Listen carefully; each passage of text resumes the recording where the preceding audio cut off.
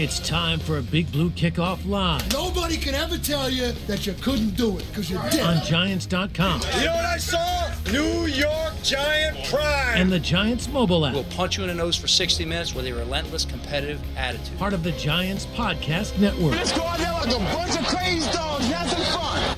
Hi, everybody, and welcome to another edition of Big Blue Kickoff Live right here on Giants.com and the Giants mobile app. John Schmelk, Lance Meadow, Jeff Eagles with you, getting you ready for Giants and Eagles at MetLife Stadium on Sunday at 1 o'clock. The number is 201-939-4513, hashtag Giants Chat.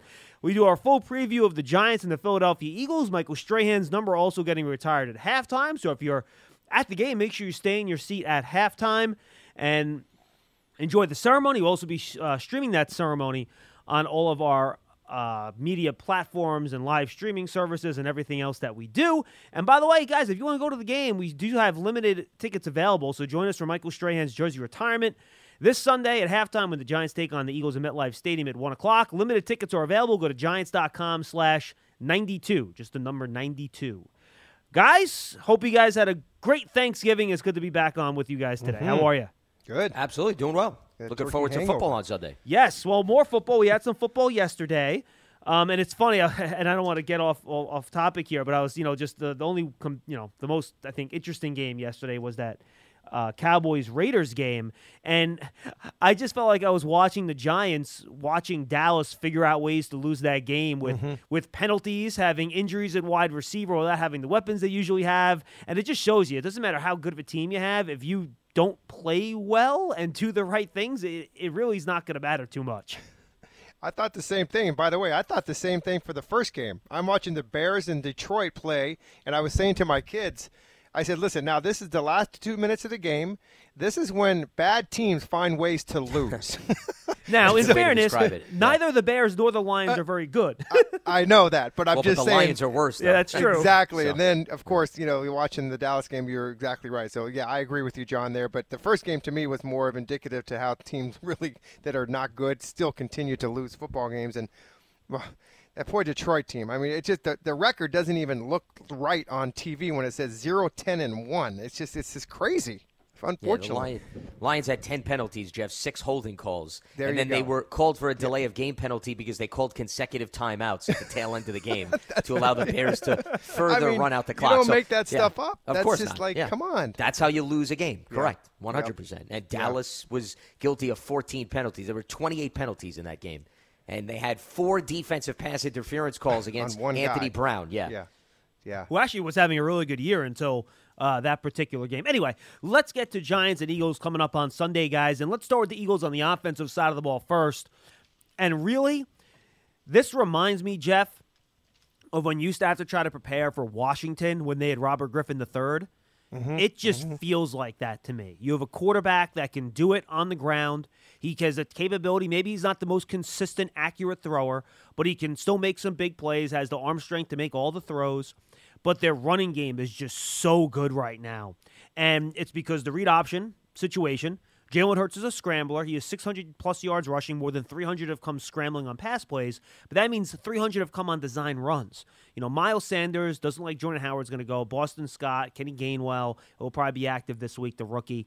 So this is all about stopping the run for the Giants. And the Eagles have really transformed themselves this year. The last, they went through a 4-game stretch where they averaged 90 rushing yards per game. Their last 4 games, they're over 200 rushing yards per game. Right now, they're the best running team in the league. It's the quarterback, the running game, the running backs, and the offensive line, which is one of the best, most consistent pass protection, run blocking group in the league. So for me, and this is a Giants group, to be quite frankly, guys, they have not stopped the run well this year. And I realize the overall numbers the last few weeks are better, but look at their opponents. Do the Chiefs really want to run the football? Do the Raiders really want to run the football? Do the Bucs really want to run the football? No, they're running their offense through their quarterback. So this, to me, is a whole nother challenge for this defense, much different than the challenges they faced the last 3 weeks. Yeah, and if you look at the Eagles, too, I mean, they went up against the Saints, who were the number 1 rushing defense, and put up 242 yards. So it's crazy. I think that talk about, run what you brung. And you look at the last, 3 or 4 games, this team has all of a sudden said, okay, wow, we're having some production. behind this unbelievable line. The offensive line is just incredible. They're not going to change that, John. They're going to make you stop it. Because Jalen Hurts cannot throw the football very well, and when he does, he holds on to it forever. He's the longest average time to throw in the whole league. It's exactly. like 3.27 seconds, yeah, I think. mean, if nobody can get to him with that type of statistic, I don't know who can't. I mean, it's unbelievable, So, but they don't give up a lot of sacks, which is amazing because they don't have to pass the ball all that often. Well, and also, Jeff, he's just even when you get pressure, he's so mobile he can moves. avoid the rush, right? Yeah. And by the way, their big plays all come from their running game. So, I'm looking at some of these statistics and the 20-yard plays and even 10-yard plays. This rushing offense, they have 52 of over 10 yards and 13 of over 20. So that's number one and number two collectively there. So the Giants, obviously, they have to game plan to stop the run, period. That's what it's going to be because I'm not going to worry about Jalen Hurts throwing the football. I guess Devontae Smith, I would worry about him a little bit, but, the other guys don't really – they don't impress me all that much. So, yeah, John, I think you're spot on. This is game plan for the read option, and if you have to be disciplined on the outside to keep him in the pocket, and those linebackers are going to have to tackle well. It's very similar to the Baltimore game late last season because Lamar and the running backs really wreaked a lot of havoc against the Giants. They ran for 249 yards, and the Giants just were not well disciplined in terms of their gap assignments. I'm not saying that Jalen Hurts is Lamar Jackson, but the structure and the skill set of the players is very similar. Sure. And that's why this game scares me for the Giants, because I just don't think it was a great matchup against Baltimore. I agree. And I don't know how great of a matchup it is against Philadelphia because, see, Philadelphia is the type of team, they're going to run. They're telling you they're going to run. It's up to you to actually slow them down and stop them. If you go back to that Saints game, there was a possession where Jordan Howard, they just consistently handed him the football. He was getting 8-yard runs, 7-yard runs, 9-yard runs, and the Saints knew it was coming, and they still couldn't do anything about it because this offensive line is healthy now, and they've been playing with the similar group of 5 since Lane Johnson came back because they had injuries early in the season. Guys, remember, they lost Isaac Seumalo, and they lost Brandon Brooks right out of the gates. So they were sort of doing the piecemeal thing they were doing all of late last season. Now it's stabilized. So once it's stabilized, Nick Sirianni said, hey, we're going to run the football now. And Jalen Hurts is going to be the centerpiece of it. And it's worked extremely effectively. And once again, I just keep thinking back to that Baltimore game late last season. And the Giants struggled immensely. They better learn from that film if they want to be able to keep this Eagles offense in check. And if there was one game on the schedule, guys, where I'm sitting here and I'm saying the Giants are going to really miss Blake Martinez, this is the game. Yeah, sure. Because when you run that read option, that middle linebacker, along with the guy on the edge, they ought to be in sync, understanding assignments, reading what the play is, reading the blockers, figuring out who's getting the ball, and not having Blake Martinez in this game, to me, that's when you're going to feel it the most, in my opinion. And they put points on the board, which that kind of scares you all in on itself, right? I mean, you look at the game. We're talking about the Tampa Bay game. They put a lot of points at home, over 40, right? And we're thinking, oh, my goodness, they're going to have to score some points, and they certainly didn't. Now you look at this offense who, they put up a lot of points, and I think that you have to be concerned about that. They're very good in the red zone because they have so many weapons down there. Receiving, running, running back, quarterback. What's the key to the red zone, Jeff? Running the football. Yeah, exactly. 100%. Yeah, well, they're also great on third down, too, Jeff. And why are they good on amazing. third down? Yeah. Because they have manageable third down since they run the ball effectively on first and second. Yep. I mean, when you They are literally, by the way, Jeff, just real quickly on the third Yep. down, tops in the league on 3rd and 4th and 1. Best conversion percentage is over 80%.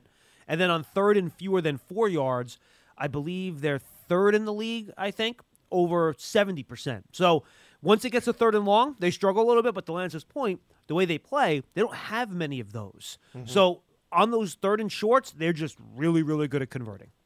They just pound the football. And, a lot like Tampa in the sense that they don't do it so much in their running game, but they do it in their short passing game. And, you look at the first drive of Tampa Bay last week, they went down the field with no third downs. That tells you the production they're getting on first and second. So, this is the team that's very similar to that they have great production on those first and second downs. And like you said, if they do struggle, if you can get them in a 3rd and long, then you got a chance. But most of the time, they're not faced with those types of situations. It's also, to me, it's a bit of a shock to the Giants' defense, this matchup, because, guys, think about it. You go from Monday night playing a quarterback that has no mobility. I know he ran for 10 yards, but let's face it. I mean, Tom is going to get rid of the ball quickly. He's going to stay in the pocket. And now you go to the complete opposite of that. Yeah. Now you have a quarterback that loves to move, loves to scramble, loves to extend plays. So it's really, once again, shock to the system is to me the best way I could describe it, because it's such a short period of time that you're going from one quarterback to the complete opposite. And all I could be reminded of, once again, I keep going back to the Baltimore game, eye discipline is so important, because the Eagles and the Ravens, Lamar's going to hold on to that ball. He's going to read what the defense is going to do, and at the last second, he's going to decide, I'm either going to keep it or I'm going to hand it off to the running back. And the minute you move over to the right slightly, you leave a gap open on the left, and that's how all of a sudden the Eagles can run for 15 yards or something like that. So, when John was talking about the absence of Blake Martinez, whoever is playing in the middle of that defense consistently, and specifically on the edges, you have to be well-disciplined with your eyes in a game like this, because the minute you are all of a sudden caught off guard, it's over. And not to get off topic, but if some of our listeners were watching the Cowboys game yesterday, guys, if you remember, they brought in Marcus Mariota in the red zone package. Every time they bring in Marcus Mariota, the Raiders, he's going to keep the ball. Yeah. The Cowboys fell for it, though. He faked the handoff. Even though they knew he was going to keep it, the defense went to the right. Mariota ran the opposite way. He walked in for a touchdown. Those are the types of things that the Eagles are going to wind up presenting. Yeah, and look, it's really the only quarterback the Giants have faced so far this year that scrambles to run, right? Patrick Mahomes scrambles to pass. I guess Sam Darnold maybe to some extent, but he's not in the same category as Jalen Hurts. So it's really the first time they're facing a quarterback like that. All right, guys, let's jump to the defensive side of the ball here. And the big thing with the Eagles that I look at is they play the defense the way the Giants are playing defense right now. Mm-hmm. They have a bend but don't break philosophy. They've given up the third fewest pass plays in the league of 20 or more yards. Given the fact they haven't even had their bye yet, that makes that number even more significant, because they've played one more game than a lot of teams in the league, yet they still have the third fewest pass plays of 20-plus yards. They do not blitz a lot. They will try to get there with their front four, which despite the fact they don't have Brandon Graham is still pretty good. Derek Barnett and Josh Sweat have done a great job on the edges. And then you get to, frankly, guys, the matchup that I'll be watching this entire game. The Giants' two guards and center, Hernandez, Price, and Skura, against Javon Hargrave, who's been a monster this year, and Fletcher Cox, someone that has tortured the Giants for the better part of a decade. So that, to me, is the key here. Can the Giants protect that inside pass rush from the Eagles and be patient and be able to sustain long drives down the field? Because the Eagles are not going to give up the chunk play. They're just not. They're going to make you do those long, patient drives. I know Giant fans, Jason Garrett's out. I want to start chucking the ball down the field. This ain't the game for it, guys. Not the way the Eagles play defense. So that's the way I'm looking at this game from an offensive standpoint for the Giants. Yeah, I mean, you got to be careful with Darius Slay, who's really having a, that's why the Eagles signed him last year, because this is the type of player that you wanted out of that defense, and you're getting it. And then you got Anthony Harris on the other side. These guys they're 30 years old, but they're very productive still. The one thing that, when you look at this Eagles defense, they're that rotational kind of, Hardgrove and Cox, those guys, they rotate in. Kerrigan, Jackson, Ridgeway, these guys, they all kind of move around through there. They play 8 defensive linemen every game. Yeah, and they're, and that's, big guys, they can't last a long time. So they go out, they get a breath, and then they come back in. But they're all being, the rotational players, they're all very good, and so I think that's the bonus for the Eagles defense, is that they're able to keep those guys fresh throughout the game. And, their run defense is pretty good. They're not as good as their pass rush. But I think the Giants are just going to have to succumb to the idea that they're just going to stick with what you said, John. They play that, that 2-4-6, whatever it is, the shells, coverage, all this stuff. That's all you're going to get. And then they toughen up a little bit in the red zone too. So they're not that great in the red zone. So the Giants should have an opportunity to put some points on the board if they can. But to me, offensively for the Giants, I think what we're going to see with this new, whoever the offensive coordinator and who's going to be calling passes, just from what I'm taking from this, guys, is that the ball is going to get in some of the playmakers' hands more often. I think that's kind of what's going to come out of this. I don't know who's going to call it, but that's what I'm looking for. Well, we'll see also whether or not Kadarius Toney is going to be able to play, because he's banged up coming out of the last game. Yeah, so, and Lance, by the way, let me just add something real quick, just real fast, because this has been sticking in my craw. People complaining, how does Kenny Golladay only get 2 targets? Do you know why Kenny Golladay only got 2 targets? Because Kadarius Toney and Saquon Barkley had 18 combined targets between them. Yeah, Tony had 12. I know. What? So Tony and Galladay, Tony and Barkley aren't two of your best playmakers? So they were getting the ball to playmakers. They just were giving it to two of the guys. And when you have 3 or 4 receivers that you want to get the ball to, there's going to be an odd man out in every game. That's all I'm saying. Anyway, go ahead, Lance. Well, on top of that also, it's not as if they were finishing drives consistently, too. Volume of plays is also going to dictate targets. If you go 3 and out, if you go 6 plays and then you turn it over on downs, how many opportunities do you have to spread the wealth, too? All of that is related. Just look at that drive chart that you and I looked at on Monday night. 100%. Look at the drives after the Andrew Thomas touchdown. And, by the way, the Andrew Thomas touchdown came after an interception, put you at the 5. I know we're not revisiting Monday's game, but all of that stuff makes a difference. Certainly adds up. Look, the Giants ran 20-something plays in the first half of that game. And 3 of them were on that final drive where they weren't really going to have a chance to score anyway. So, yeah, you're right, 100%. Now, as far as the Eagles' defensive matchup, I just wanted to piggyback off of a few points that Jeff brought up with respect to their front, and you had hit on this too, John. See, here's where Philadelphia is a little bit similar to Tampa Bay, and the Bucs' defensive front guys really dictated the tone. They had 9 quarterback hits and they had 2 sacks, but it was the interior guys, the Steve McClendons, the Raheem Nunez, Rochez's, even though they didn't have Villa Vea and Ndamukong Suh, they were still able to get some pressure in the middle. That's where Philadelphia's strength is. So you've got a short week now to clean up what did not work effectively against Tampa Bay. You're not getting all of a sudden a week off. You're getting just as strong of an interior defensive line that you're going to have to solve. And if you don't handle your business inside, that's when the Derek Barnetts and the Josh Sweats are going to be able to tee off. So the interior of the line, completely with you. I think that's a huge storyline.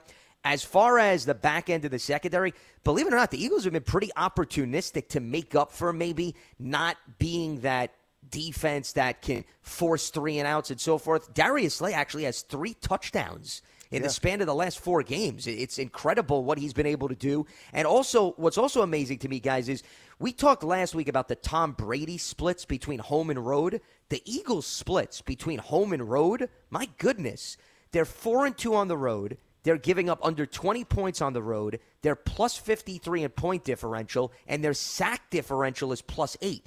It's minus 10 at home, minus 16 point differential, and they're giving up nearly 30 points a game at home. That's unreal. By the way, it's so strange. And by the way, this apparently, Jeff. This is around the league now. Did you know since the start of 2019, home teams are under 500? That's crazy. There's you can't put how does that happen? No, it's just weird. It's weird. Yeah, that is Well, the crazy. whole season's weird so far, well, I think that goes back to 2019. And I'm wondering, 2.5 years at that in there. And I'm just wondering because of nobody in the stands a few years ago, that might have kind of helped that statistic maybe. I don't know. Well, no, sure, maybe, but it's still 2019 had fans, and so does this year have fans. Well, not as many. What was it? 2000 and what was the season? There was nobody in the stands. No, that was 2020. Well, that was last year. Yeah, 2020. Last year. Well, I'm talking 2019 though. Yeah, this is going back to 2019. Yeah, it's really because the old thing with the home field advantage that was real, and it doesn't seem to be that way, especially for the Eagles, as Lance had mentioned. But it's and by the way, the Giants coming in, they're 2-12 since 2014 against the Giants. Against the Eagles. Something's got to change here, boys. Let's go. All right, let's get to the calls. 201-939-4513. The Delta variant is spreading quickly in all areas of New York State. People who are not fully vaccinated are at a greater risk from COVID-19. Protect yourself. Get vaccinated. Visit ny.gov/getvaccinated or talk to your local healthcare provider. All right, let's go to the phones. 201-939-4513. Antonio in Delaware will lead us off today. Antonio, what's up, man? Hey, how you guys doing? We're good, man. Doing all right. 2 points I would like to make. First one, this game Sunday against the Eagles, this has reached a playoff-type level. After Thursday's loss for the Cowboys, the Eagles are looking at this game as a playoff game. So the Giants have to come out and match the intensity that the Eagles are going to put out. Well, Antonio, I agree with you, but I don't think it has anything to do with the Cowboys losing because they're still fighting for a wild card spot. So, well, they could gain at least one game on the Cowboys. No, I understand, but whether the Cowboys won or lost, they're still trying to fight for a playoff spot. true. That's true. So if not, it's going to be a very long day for the Giants. So my second point is this, and this is coming from me personally. I think the Giants have lost their identity as an organization from the top all the way down. They're trying to get back to who they were as an organization in terms of having a stout offensive line and having a stout defensive line. And it's been a struggle for the past couple from not drafting offensive linemen in the first round or defensive linemen in the first round and drafting tight ends and wide receivers and running backs that you could pick up in the second or third round. And right now, it's been a struggle for the whole organization. So something has to come for next year's draft. From my opinion, for the offensive line, I think they need to draft a right tackle, and also they need to draft a left guard or swing center. I don't want to get heavy into draft here, Antonio. I understand that. But I'm just saying after this Sunday's game, who knows? Hey, look, Antonio, everyone knows the team has to get better on the offensive line, and they have to get better rushing the passer. If there are two things to focus on in the offseason, those are the two things. We totally agree with you. Right. So, for this game, the Giants have to come out from the get-go and match the Eagles' intensity. If not, you're going to hear it from the fans all season long, because this game has been circled on the calendar for Giants fans, especially for what happened last season. So this is a must-win game. I don't want to say must-win, but this is a game the Giants must come out and dominate and make a point.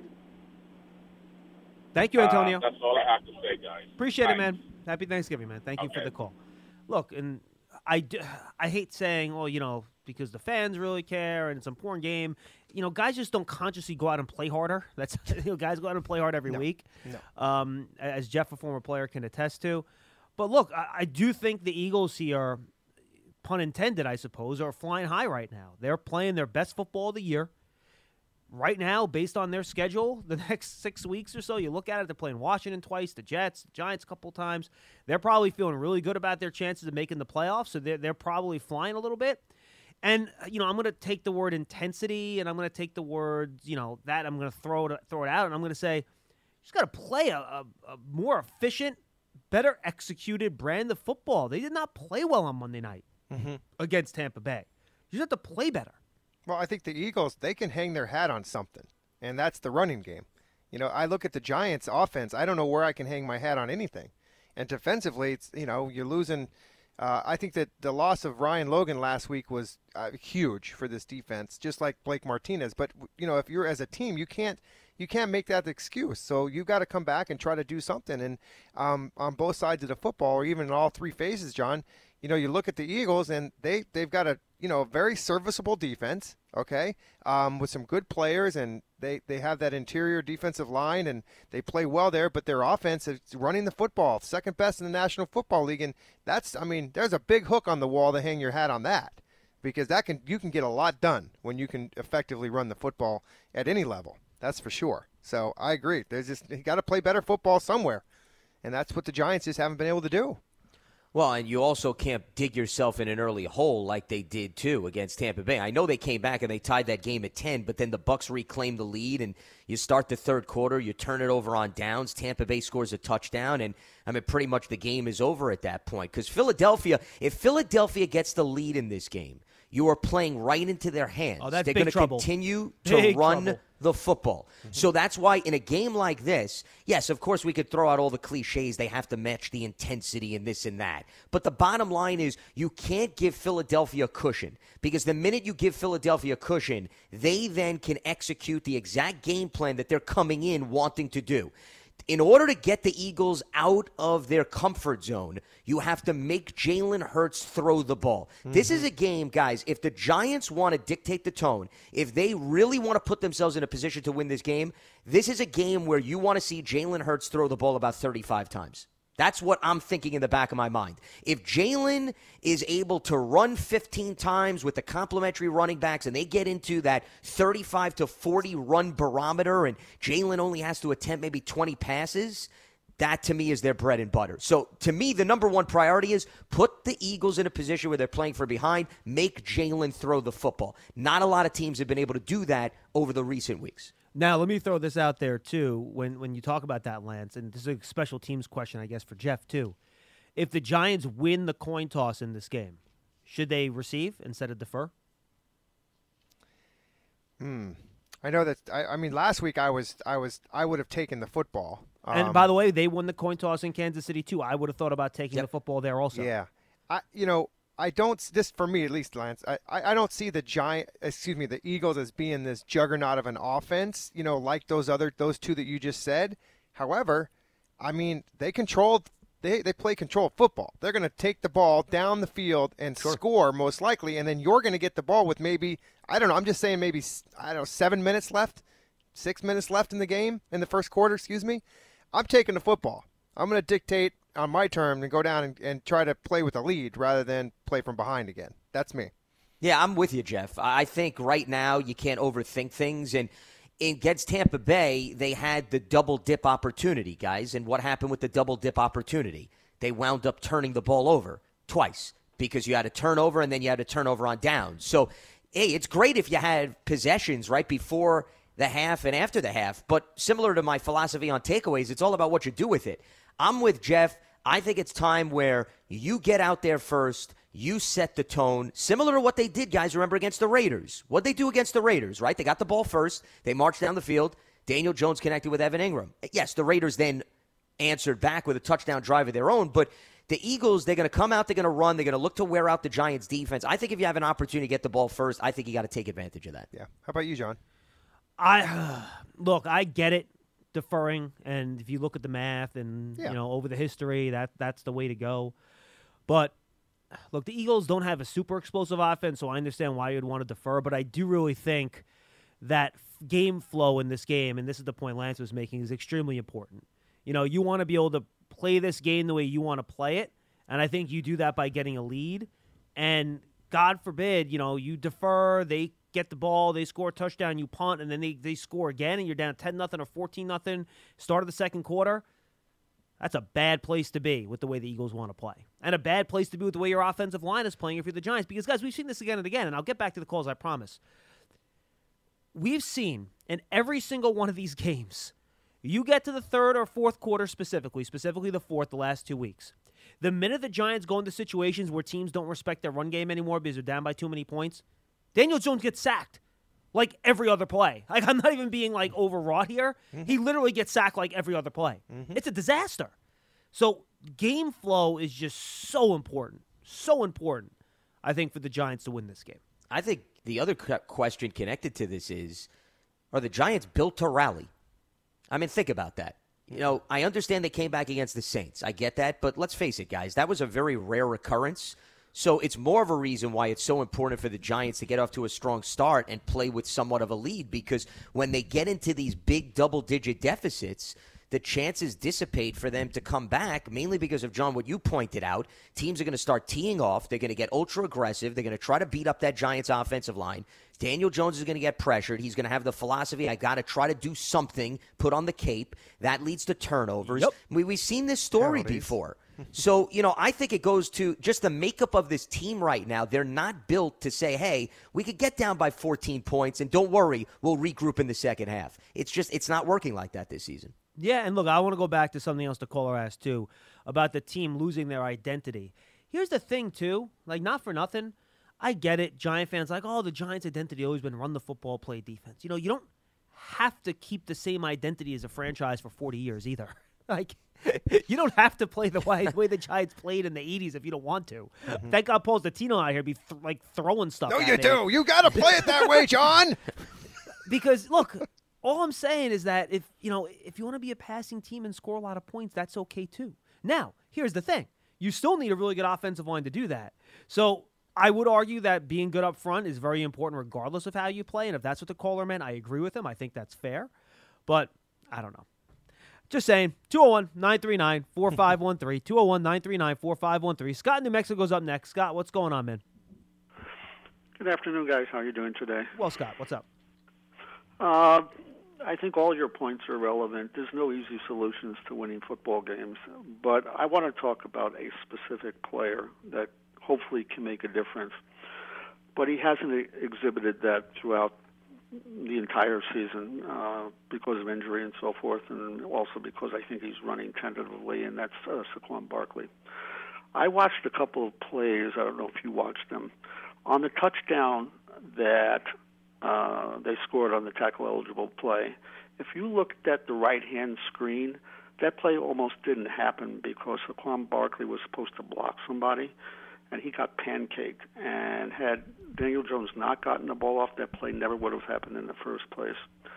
And he just doesn't seem – he did it on another play, the pass to Tony, where he got pancaked again, literally could not stop the oncoming rusher. But as a runner, he's world class. I know he has an injury, but at what point do you say he's a liability in the sense that he can't do all the things he wants to do because he's tentative because of the injuries that have happened this year?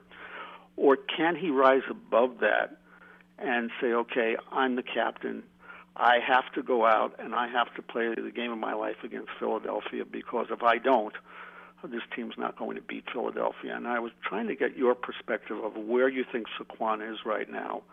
And because he's such an integral cog in the offensive wheel in so many different areas to help out Daniel Jones, to relieve the receivers, does he have a fitting role, or do you need to now think about starting Devontae Booker and just wait till Saquon Barkley heals if he does?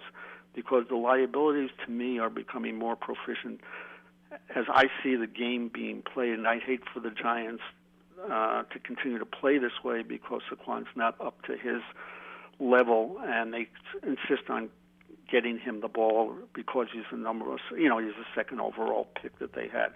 So I want to get your perspective. It's the only question I have, and I'll be glad to take the answer off the air, guys. And have a good weekend. Thank you, Scott. Jeff, what do you think? Well, first of all, we've never ever been impressed with Saquon and his blocking ability on pass protection. He's just not good at it. Okay, he never has been. I don't think he ever will be. So to say that I got to go out and have the game of my life, that kind of thing. The other thing is that the Giants aren't putting him on the field unless they feel like he can perform the way that they want them to. And as far as coming back from injury. So I don't want to use that he's not 100% healthy, because we have to believe that he is. So yeah. I believe that, number one, every one of these guys have to play better. And number two, I feel like, he just has to go out there, and I think he needs to change some things in the way he runs the football. I mean, I don't know how many times we see this, guys, that there's a 1 yard, a 2 yard, a 3 yard, but we have not seen the big play again, so and is that around play design? Is it because of his offensive line? There's a lot of factors that go into it, John. So now he did say after the game, Jeff, that he needs his feet to start to. I think the phrase you used, Lance, his feet need to catch up. Yeah, catch up to his head, I think, or match up, whatever it is. Something to that degree. Yeah, and he said something similar early in the year coming back from the ACL. Now I think the hope is that this getting things in rhythm here is going to take less time than it did coming off a serious knee injury. We'll have to wait and see. Okay. But I think there is really a feel to the running back position that has to come back. And again, this isn't necessarily talking about the blocking. This is just him talking about him as a runner here. And I do think it does take some feel for that, for a running back to kind of get back to where he's supposed to be. And you hope it comes back this week, but we'll have to wait and see. Well, he hasn't been in game action for quite some time because he hasn't played since week 5. So, I buy the fact that, sometimes you just got to get your legs back under him. But I would agree with Jeff in countering what the last caller, Scott, brought up. I don't really think the Giants are going into that last game saying, first of all, Saquon, to me, I think we're beyond the talk about the torn ACL, guys. I think enough time has gone by. Yes. That's not something that I think is overwhelming for him. If you want to say, John, to the point of he's still getting his legs back under him because he missed action and he was sidelined because of the ankle injury, I buy that. But I didn't see Saquon limping. I didn't see him favoring his leg on runs. Physically, he looks fine. Exactly. Yeah. So, once again, when we use, and maybe I'm just being a little bit too critical of the wording of the last caller, but I don't point out maybe his issues in execution because of injury. I would say, John, it's more of what you were pointing at. It's just maybe the rust factor, the fact that this was his first game action in quite some time. But I think we're beyond the time. He got hurt with the ankle injury in week 5. We're entering week 12 now. We're talking about 7 some odd weeks that have passed. I really don't think the injury is perhaps what's holding him back at this point. That's just my personal opinion. No, I think that's a fair point, Lance. 201-939-4513. John in New York is up next. Hey, John. Hey, guys, what's going on? What's up, Johnny? Hey, so my question is, how important do you think these defenses is, and more importantly, the cornerbacks on the defense? In terms of the Giants you're talking about? Yeah. Look. Like how important is the matchup between James Bradbury and Devontae Smith? You know, it's funny. I wonder if they're going to put Bradbury on Smith. Because Smith, and we've kind of talked about this guy, Smith is more of that like quicker and fast rather than big and physical guy, and sometimes they prefer Adoree Jackson on those guys. So is there a chance we see Jackson on Smith and they have Bradbury on the other side? Is that possible? Jeff, I don't know if you want to weigh in first. One of you. Okay. Yeah, no, I thought Jeff was going to jump in first. Well, it's funny because I got lost in thought there for a second because I'm sitting there. Who are they going to put on the tight end? You know, because honestly, I think they have a good tight end too. So, and I look at the the matchups that we saw in the Tampa Bay game and the matchups that we saw in the Kansas City game with who was covering Kelsey and the tight end guy. So, I mean, I don't know. I think that I agree with you, John. I think that Adoree Jackson has that speed and that kind of like just a better matchup there. So I would agree with you there. That's what I would say. So.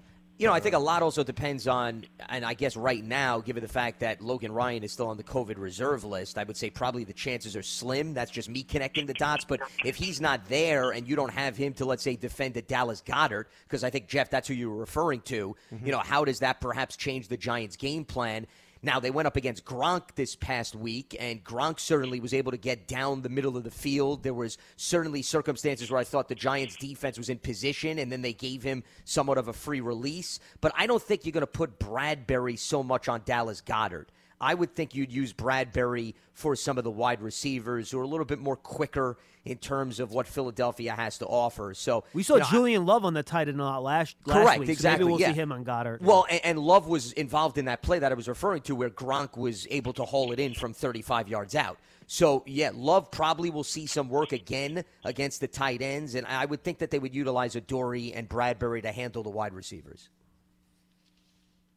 All right, thanks. You're welcome. All right, John, appreciate the call. But I do think he brought up then the quarterbacks on the defense.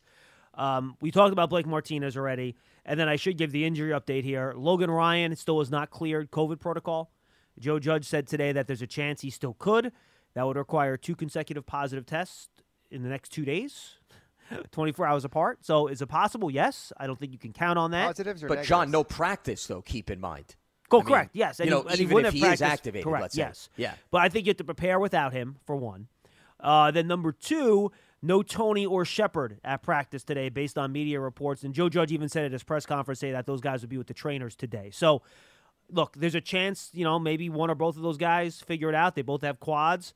But usually if you get no practice all week, the chance of you playing on Sunday is probably pretty slim. So the Giants will probably be without those 2 guys, which, by the way, in a game where we're talking about a team that will let you catch and complete the underneath stuff, who are your 2 best underneath targets on this team?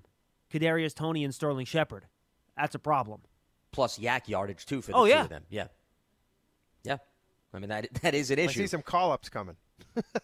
Don't you think? I mean, where are the other receivers? We're going to have to – I mean, listen, if those 2 guys don't play, you got Colin Johnson. I mean, we always think of these slot receivers as being so small, right? But yeah. He's a big boy. So we'll see what happens there. Yeah, I'm sorry, Jeff. Go ahead. I didn't mean to interrupt. No, I'm just saying I'm trying to figure out, who's going to if those 2 guys don't play, who moves into the slot position? That's a good question. I mean, do you put John Ross there? I would say Ross would be a candidate. Yeah. Yeah, I wouldn't rule that out. Yeah, I guess Ross can go there. I mean, if you want to go with, like, the bigger model, you remember how, like, the Eagles always used to put, I can't remember the name of the guy. They had that quintessential slot guy who was a big possession receiver, and he was a good blocker. I don't remember his name. So if you want to do that, you could put like Sills in there if you want. But yeah, look, I think that's interesting, and I think how the D plays without Logan Ryan too, because now you're missing Blake Martinez and Logan Ryan. I mean, I think before the year, both of us would have said those are the two main leaders on the defense, right? That's a problem. What about Farrell Cooper? Would he get some reps at that position? Yeah, maybe. That's possible. I mean, they've used him mainly as a special teamer, but he certainly has wide receiver experience. And he's on the roster, previous the stops. 53-man. So yeah. But I would think John Ross. I like your thinking there, Jeff. I think Ross would probably be the first guy up, just based on his familiarity with the offense and his usage and his versatility. And no, but I think, John, were you the one that said earlier, or it was Jeff? I'm sorry. I don't know which one, about the goal in this game is to get the ball in the hands of the playmakers. Yeah, Jeff said that. Yep. Okay, Jeff, you said that. So my thinking based on what you were saying is Ross is a playmaker. Mm-hmm. And remember, they ran a play where he was a runner on Monday night. So I would think you'd want to try to give him some opportunities, especially if we're talking about Philadelphia is going to allow you to have the underneath opportunities. Get the ball in Ross's hands and see if he can pick up some yak yardage. Yeah. I think, to me, that would make a lot of sense. It's very unfortunate that Kadarius is out. He may be out of the game, because I feel like, just as last week, how it just goes to show you that the offensive game plan was, because of the coverage that these guys play, is to get the ball in somebody like Kadarius Toney's hands, because he can make plays. So I mean, what do you have, 12 targets? Is that what you guys said last week? 12. So, yep. I mean, I would definitely see that happening again this week if he was healthy and he's going to play. But if he's not, then I think you got to have to spread the wealth a little bit. But, speed kills, right, guys? I mean, and John Ross is one fast guy. Yep. So get the ball in his hands and let him do some stuff. And maybe Saquon gets the ball a little bit more from the receiving position too. And, because he's another guy that can make plays out there. So. All right, 201-939-4513. Let's go to Nick in Pennsylvania. He's up next. Hey, Nick. Hi, Nick. Sam Beal, thoughts? Huh? Sam Beal? Is that who he brought up? Sam Beal's gone. Sam Beal's gone. He's no longer on the roster. Nick? Hello, Nick. Tremendous. Phone call. Yeah, that is. Tremendous is right. Good job, Nick. Call us back. It's classic. Oh. Somebody drank a little bit too much of Grandpa's old cough medicine last night. Or maybe that was the end of the sentence or something. We missed the first part of it. I did make out Sam Beal, but listen. Dots, I thought I heard too. Dots, I thought I heard. Sam Beal dots. That's what I heard. I'm Sam not sure Beal what that dots. means, okay. but all right. Well, listen. Speak to Sam Beal's people and get back to us and let us know. So Taylor thought he said Sam Beal thoughts.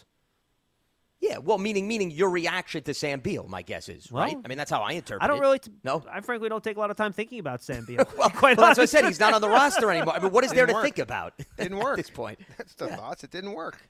Yeah. They gave him enough They gave him definitely enough chances, guys, over the years. I mean, it just didn't work out. Yeah, he was struck by the injury bug early in his career, and then when he did get opportunities out on the field, by that time, they brought in a number of other defensive backs who passed him on the depth chart. For a reason. I mean, that's pretty much the best way to describe Sam Beal's tenure with the Giants. Yeah, and then he opted out last year. Yeah, so, sure. maybe. That also hurt his chances. Yeah. All right, Angelo in Dallas, he's up next. Hey, Ange, what's going on? Yeah. Hey, what's going on, fellas? That was pretty good on the. Anybody else you'd like us to weigh in on that's no longer on the roster, Angelo? No, not at all. Okay. That's a shame. I'm disappointed, but we'll try to manage. Not yes. at all. A couple questions for y'all. On the conservative calls, I know that there was some critique a while back. I'm not sure if it was on the OC or the coach, but my question is, how much weight do y'all put on the conservative calls being made? I know that what I've heard that, if the coach sees lets the OC know, hey, we're going to fourth down territory here, get your playbook ready for that possibility. But when it comes to that fourth down call, and, I think it was in Washington, some other calls where there was some criticism about, okay, Judge being the one being criticized for the conservative call, but JG was OC. So where does that kind of lie? Well, the head coach decides whether or not you go for it on fourth down. That makes sense. That is a head coach decision. That is not an offensive coordinator decision. Right. But that conservativeness that's been kind of criticized about, hey, why are we doing this type of play versus that play? Is that more following the OC? Yeah, I mean, the play call itself, I think, probably has a lot more to do with the offensive coordinator than it does the head coach. I think Joe Judge, I think my understanding is how this works is that, after on Tuesday, right, that's like game plan day for the next opponent. So at the end of Tuesday, the coordinators will go. They'll go to Joe Judge, present them with their plan, and Joe Judge will say, all right, I like this. Focus on this. Oh, I don't like that. Rework that. And that's kind of how it works, right? But then when you get to game day and you get to individual play calls and things like that, that's much more in the hands of the coordinators. Right, Jeff? Well, You you think that, said that sounds 100%. right? Okay. 100%. And, you know, and Joe Judge has come out and said that. He's like, listen, I don't mingle in these guys' business. I mean, I let them coach. They're coordinators for a reason. I've hired them to do what I want them to do, and I trust them. Now, does that mean that he doesn't have any input in the game plan? No, he does have inputs. He's told us that many times. But on game day, it's really up to the discretion of the offense and defensive coordinators and special teams coordinators to get on the headset and say, hey, you know what, you want to go for it here? Yeah, go for it. That kind of thing. Now, you know? could you see, Jeff, could you see Judge saying, all right, well, I want you to, if it's a 4th and 1, could you see Judge saying, all right, I want to run it here, or say I want to play action here, and then let the coordinator go from there? Could you see that? I do, but I also believe sometimes it's a collaboration. I don't know if it's so much like, hey, Jason, you go for it here, you know, and Jason might say, hey, Joe, and there's a little bit of a conversation. Of course, there, yeah, sure, you know, sure. But I think in distinct situations there has to be a chain of command, and I think it certainly falls on the head coach to say yes or no if we're going to do this or not. Now, Lance and I talked about this, just some situational football that comes up. For instance, like when we had the incident where the play was not in the called. There was 10 seconds. That was the 4th and 1, Jeff. With 4th and 1 seconds, play. Yeah, on the game clock. So to me, and I don't know what happened that transpired there. I'm just giving you just what I've seen in the past, is that there's usually either 2 calls played in a huddle before that, or there's definitely something's been said that this is 4-down territory, guys. Get the play ready. You know, so those kind of things come into, and maybe there is some discussion back and forth that delays that type of situation. So you think maybe almost too much collaboration is That's what you're telling exactly what I'm saying. Yeah, so there has to be something where somebody's going to have to just take the bull by the horns and say, hey, let's go. We got to get the play, and the clock is running. Because, you know, I remember this, and I know all three of us remember this, but how many times when Eli was playing, did Eli get to the line of scrimmage when there was like 7 to 10 seconds left on the clock? You know, it's just a matter of getting that play into the huddle, called in at the line of scrimmage. These quarterbacks are so good, guys, that give them an opportunity. Give them 20 seconds in front of the defense. They're going to be able to get you in and out of things to be able to help the play that's called or get out of that play that was called and into another one. But with 10 seconds to break the huddle and get to the line, you got no chance. Yeah, you None. can't make adjustments at the line No. under those circumstances. Yeah. So hopefully Yeah, that answers follow your that question. Go ahead, Angelo. No, it does. Yeah, I follow that same line of thinking when it comes to personnel. I mean, there was some criticism about, you know, having Kadarius Toney, some of your best playmakers on the sideline. I know some of them call their own subs or not allowed if they're tired or feel injured. They may call their own sub if they're allowed to do so.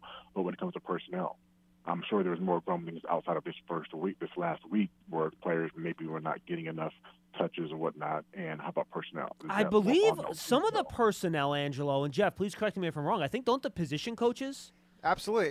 handle a lot of that? Yeah, because when there's a play called, all the coordinator and all the position coaches have the play, so they know the personnel, and it's you've got you're going to go 11, 21, whatever. They know that type of personnel. So the position coaches are saying, go in, come out, go in, come out, whatever it is, So, but I mean, to the point where there are some guys that maybe they might have got nicked up on the play before, where they were supposed to be in on that play, so they got to get another guy in there. So, or they're winded and they told the or they're coach, winded, look, exactly. I need Just a break. ran a 9 Right. route, Yeah. and now that so.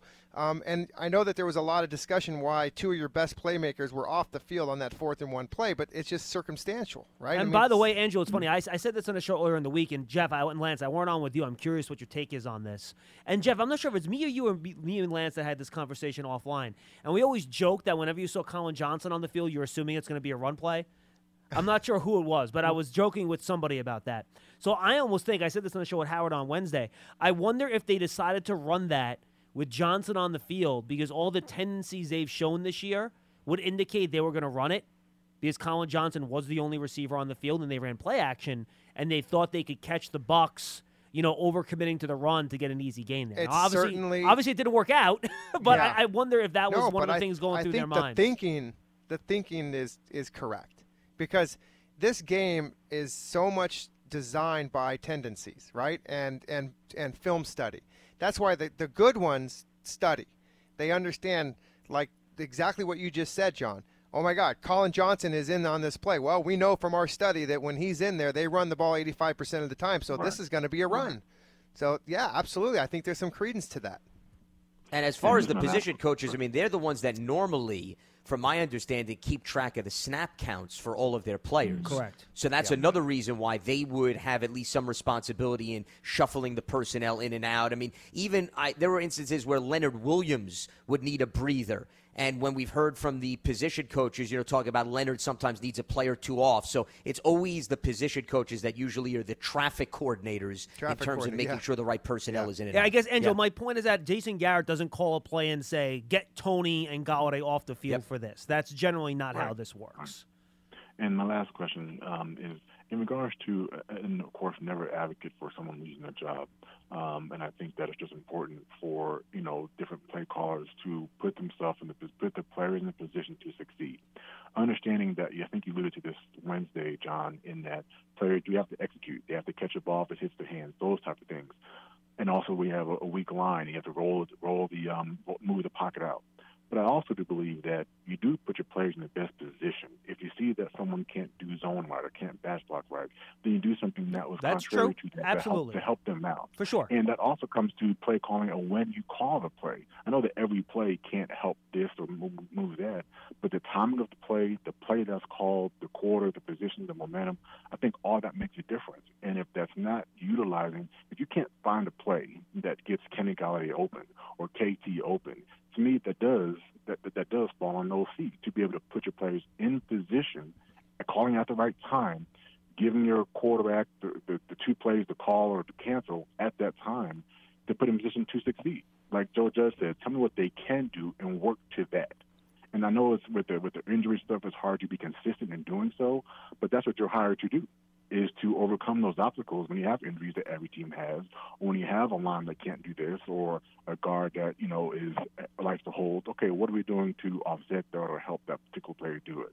But you have to be consistent in doing that, and right now we haven't seen it. No, Angel, look, and that's fair. It's unfortunate, but I think it's just, something that just had to take place with Jason Garrett, which I like. He didn't have the offensive line, and he alluded to that in his meeting last week, how he not admired or saw that, but with the Cowboys. For the last 10 years, either their structure, their evaluation, or whatever it was, has helped the Cowboys be successful, which has in turn helped Dak be successful. Because people forget, when he was drafted, but at the same time, he walked in to having a number one back. He walked in to having a good offensive line. So you can learn and kind of expedite your learning curve when you have things in front of you and around you and make you a better quarterback. Angelo, so I'll take everything else offline. No, Angelo, all that's fair. I think you make good points, and I think the way you describe that is exactly how Joe Judge would describe his reasoning for making a move. I think that's fair. But I will say this, I think you're limited in what you can do to help certain players if you're trying to cover for other players. You can't do everything on the same play. You have to, pick your poison in a lot of ways. And that's not, all right, well, do I want to try to maximize my chance to get open here, or do I want to maximize my protection up front? It's hard to do both of those on the same play. So those are the tough choices that offensive coordinators have to make. The other thing that offensive coordinators have to do, and no matter who you are, there's 32 of them, you got to be able to make adjustments as the game goes on because, you have 15 plays. A lot of teams do the first 15. They go over them the night before the game so they know them like the back of their hand.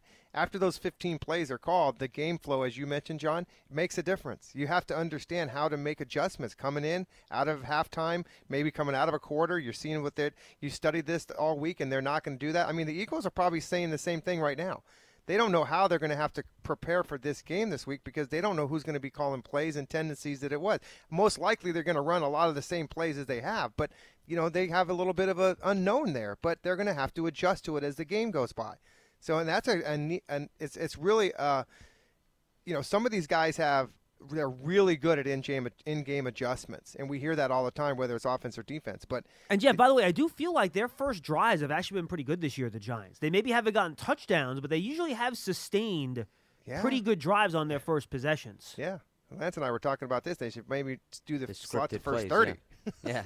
Because it was play number 16 that it all went downhill against the Tampa Bay Buccaneers. We literally counted it. It was play 16. Oh, yes. Funny. I was having the conversation with Jeff off the air. It was play 16 where all of a sudden the turning point of the game occurred. So if you want to say you script the first 15, 16's got to improve. Lance started cracking up when we were I told him about it. Funny. He's like, well, look, at play 16. What happened? All of a sudden it went downhill from play 16. You have a point, Lance? Go ahead. No, in all seriousness, what I was going to say is, and this was a little bit of what I think what you were getting to, John, that, you have to pick what adjustment you want to make. For example, I thought their game plan against the Raiders was solid, and it worked effectively. Now, if you go back to that game, they really did not feature their playmakers in that game, guys. And the football. Right? I mean, Kenny Golladay had 3 targets. Evan Ingram had 3 targets. Kadarius Toney had 1 target in that game. Well, Daniel Jones threw it 20 times. Correct. Well, but that's my point. Right. My point is, if the last caller's point, and I'm not just picking on the last caller, most people are looking at targets, and you got to get your playmakers the football. But sometimes based on what the defense presents, that may not be the ideal game plan. It may not make sense to press the envelope. It may make sense because of Yannick Ngakoue and Max Crosby's presence to run the ball, slow those guys down, wear them down. Yeah, Lance, for example, would you rather have a game where you play like you did against the Raiders, you throw it 10 times and you run the ball and you win? Or would you rather have a game where you throw it 35 times, Golladay gets 9 targets, but Jones gets sacked 4 more times, gets strip sacked twice, and throws an interception? Yeah. You know what I mean? Yeah. Of course. Are you Well, talking that's about the the trade-off. Eagles? Yeah. That's what the Eagles do. They just run the football the last 4 games. That's all they got to do. And it may not be pretty. I think, the problem is today, and I'm not generalizing and saying all fans are guilty of this, but I think a lot of us are tied into the whole fantasy element in football.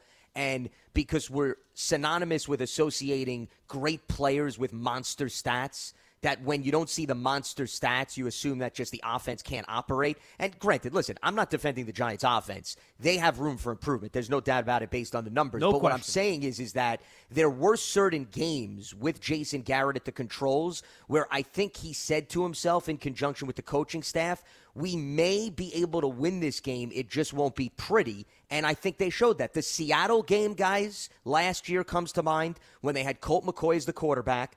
I think that was a very good adjustment game in terms of game plan and execution, of course. And then the Raiders game this season, I think, is another good example of that. The problem is we're not looking at a high volume of that happening. Yeah. And that's why, of course, Joe Judge went in the direction of making a change. All right, we got one more call before we say goodbye. Vermeer in Pennsylvania. Taylor, Vermeer, what's going on? Yes, how you doing? Good afternoon, guys. Hey, thanks for calling in, man. What's holidays. up? You too. Yeah, happy holidays to you guys too. Monday I was a little upset. Couldn't wait to get the call in. You know what I mean? And then they had the news where they let Jason Garrett go. So now my holiday went a little bit good because of my argument is we have too many skilled players not to be producing. You know what I mean? Like Vermeer, you're right, but keep in mind most of those guys were hurt for a good part of the year too. Yeah, absolutely. But when they're on the field, we're on the field. Like when it's like a 4th and 1, if we're not going to run the ball, if we're going to throw the ball, spread the defense out. You know what I'm saying? Don't try to do misdirection plays. Don't try to go out your means to do certain things that we don't do. I mean, Vermeer, in fairness though, on 3rd and 1 or 4th and 1, I don't mind a go jumbo play action pass. I mean, I don't think that's necessarily a bad thing because the other team's going to expect you're going to run the ball. And you play action, and that could open up a very easy completion. Now, it didn't happen to work on that play, and that's fair. But we've seen it work. But generally speaking, I don't think that's necessarily a bad strategy is my point. Yeah. And another thing, is rivalry week, and, we about to honor another great Giant. Can we come out and play, and can we, come out and really, stick it to the Eagles? Because it's like we're sticking it to them, and then it's like the last 4 minutes of the game, we act like we don't know what to do, and then we lose the game. Because it's been like that the last couple games we played the Philadelphia Eagles. They ain't just coming out rolling over us. We've been in the game, but then it's like we have a little brain contusion where we don't know what we're doing, and we lose the game. You know what I'm saying? Well, there's also been a lot of lopsided affairs in this series, too, in fairness. Okay. If you remember, Boston Scott had 3 touchdowns not too long ago at MetLife Stadium. Mm-hmm. That game was not pretty. I remember that. Yeah. No, it was not. You're right about that. It really was not. And I was saying, as far as with the defense and everything, the defense has been playing real good. But if we playing against Tom Brady, we know we got to get Tom Brady off the spot. So if we can't, everybody say you can't blitz him. You can. You got to disguise it. You can't just sit there and have a corner sitting there and a linebacker and show him blitz, and he's thinking that you got to disguise. You got to mix it up. You know what I'm saying? That game was. I think that we could have won it because Tampa Bay didn't really play a great game. We just didn't come out to play, and we should have been ready to play after a bye. Vermeer, in fairness, if Tampa Bay wanted to score 45 points in that game, they could have. No, they could have. How the game was going, it did look like they could have. They didn't need to score anymore. They just slowed it down. Right. It's exactly. They could have won 17-10, actually. Thank you, Vamir. We got to run, man. Appreciate the call, dude. Good stuff. Hey, listen, the Giants, they've played the last 2 games at home, they've won. So continue that for the fans. Come in here. Would love to get, like he said, a good game out of the Giants. They're retiring and Strahan's jersey. I mean, come out and play for that. I mean, that's you're honoring a guy that's an all-time great. And let's go out with the win at home. Make it 3 in a row. It'd be great. Okay, well, one more thing before we say goodbye, guys, and I know Taro's got to go. I got to go too. But very quickly, because we've had a couple calls about it, I don't think you guys have been on since the move, and I'll give my opinion last. Just your thoughts on what type of differences and changes we might see with a new play caller versus what we saw with Jason Garrett. Jeff, why don't you go first? Okay, and I said it a little bit earlier. You can't just change the offense. It's just not fair to anybody. So, and you're not going to have any continuity whatsoever. You're going to have a lot of confusion. So you got to keep the same things that are going on. What I'm going to see from – I'll just say that's Freddie, okay? That's the logical choice that's going to happen, and whether it is or not, but I'm going to go with this philosophy. There's so many different types of plays you can run with different formations. So that's what I'm going to see happen. The play will be the same, but they're going to be out of different formations. And I think that Freddie Kitchens, if he is calling these plays, I think he's going to have more of an aggressive play calling attitude, if you will. What do you mean by aggressive? Getting the ball down the field a little bit further. Now, with play design, okay? Because we all know that the reason why this doesn't happen in the past is because Daniel Jones hasn't had the affordability of having time to throw it down the field, okay? But I think there's some plays to be made. Okay, now obviously you're missing some of your players, but that's my philosophy. I think that's what you'll see, John. Lance? I think that makes sense, Jeff. Once again, that's all going to be determined based on can the Giants' offensive line handle the Eagles' front. You could go in, wanting to be a little bit more aggressive. Does it execute that way based on how the offensive line handles itself? But I don't think there's going to be that much of a drastic change. Remember, we're not even talking about a full week. They had a Monday night game, then they broke down the tape Tuesday, and then all of a sudden you flip the switch on Wednesday when you learn that now you got a new guy at the controls. So, how much heavy lifting can be done in such a short period of time? And also, I know that it was one sample size of a game, and he didn't have Daniel Jones as his quarterback because Colt McCoy, if you recall, started against the Browns last year. This is when Freddie Kitchens filled in for Garrett when Garrett was out due to COVID. And, they had a balanced attack in that game. McCoy threw about 30 times. They ran just over 20 times, and fortunately they only scored 6. I understand you didn't have Saquon, you didn't have Kenny Golladay. The personnel was different. I'm well aware of that. But my point is, from watching that game, I don't remember a bunch of tricks up the sleeve of everybody. The only thing I remember, guys, if you recall from that game, remember when Riley Dixon tried to attempt a pass in that game? Do you remember that? Yeah. No, that was the one trick that was like, oh, okay. Now, it didn't effectively work, but that was it. They were in the red zone. They were looking to fake the field goal, do something original, and catch them off guard. Outside of that, I didn't think there was anything out of the ordinary. So I'm pretty much thinking it's going to be something in line with that. With, to Jeff's point, maybe you try to take some more chances down the field. All right, a couple things from me. I talked to our buddy Lance that works out in Cleveland and covered Freddie out there. He said he does like doing a lot of trick plays and stuff, but here's the thing. I think we've already seen that as part of the offense. Every week we've seen a Kadarius Toney option pass.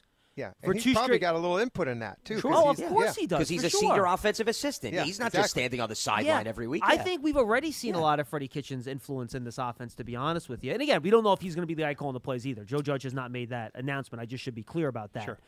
Number two, I think what you're going to see here is stuff on the margins. I think, maybe you use personnel groupings a little bit differently, like you use a little bit more 12 or a little bit more 11, depending on what he prefers. I think you could see situational play calling change a little bit, and that probably could have the biggest impact, right? Like, what do you call in the red zone? What do you call on third downs, right? That's something that could be a little bit different than maybe you saw after Jason Garrett. Things he could change, I don't know if he will. You can change pace, right? How fast you're playing. Do you play more no huddle? Do you play slower? Do you play less no huddle? So that's another thing you can change if you want. You can't change the playbook. So I don't think you're going to see all this pre-snap motion. You're not going to see all these bunch formations because I'm just not sure that was there yet. So I'm not sure you can get all that in, to Lance's point, in literally like 4.5 days, which is basically what it is since since the players came in on Wednesday to, get that switched up. So for me, I agree with you guys. I don't think it's going to be that big of a difference. And to Jeff's point, I said it earlier in the show, I think Freddie Kitchens, or again, I think the Giants in general, and Jason Garrett has said this too, by the way, you want to take more shots downfield. I'm just not sure against an Eagles front with a defense that plays very conservative and doesn't allow big plays. That's going to be possible this week just because of the opponent. So just things to keep in mind as you get ready for Giants and Eagles on Sunday. Guys, good times, a lot of fun. Thank you, John. Thank you, Lance. And, of course, if you guys enjoy this, you can check us out on Bud Light Giants Game Day at 11:30 on WFAN on Sunday morning as we get ready for Giants and Eagles. For Jeff Eagles and Lance Meno, I am John Schmelk. We'll see you next time on Big Blue Kickoff Live. Hope everybody has a great holiday weekend. We'll see you then.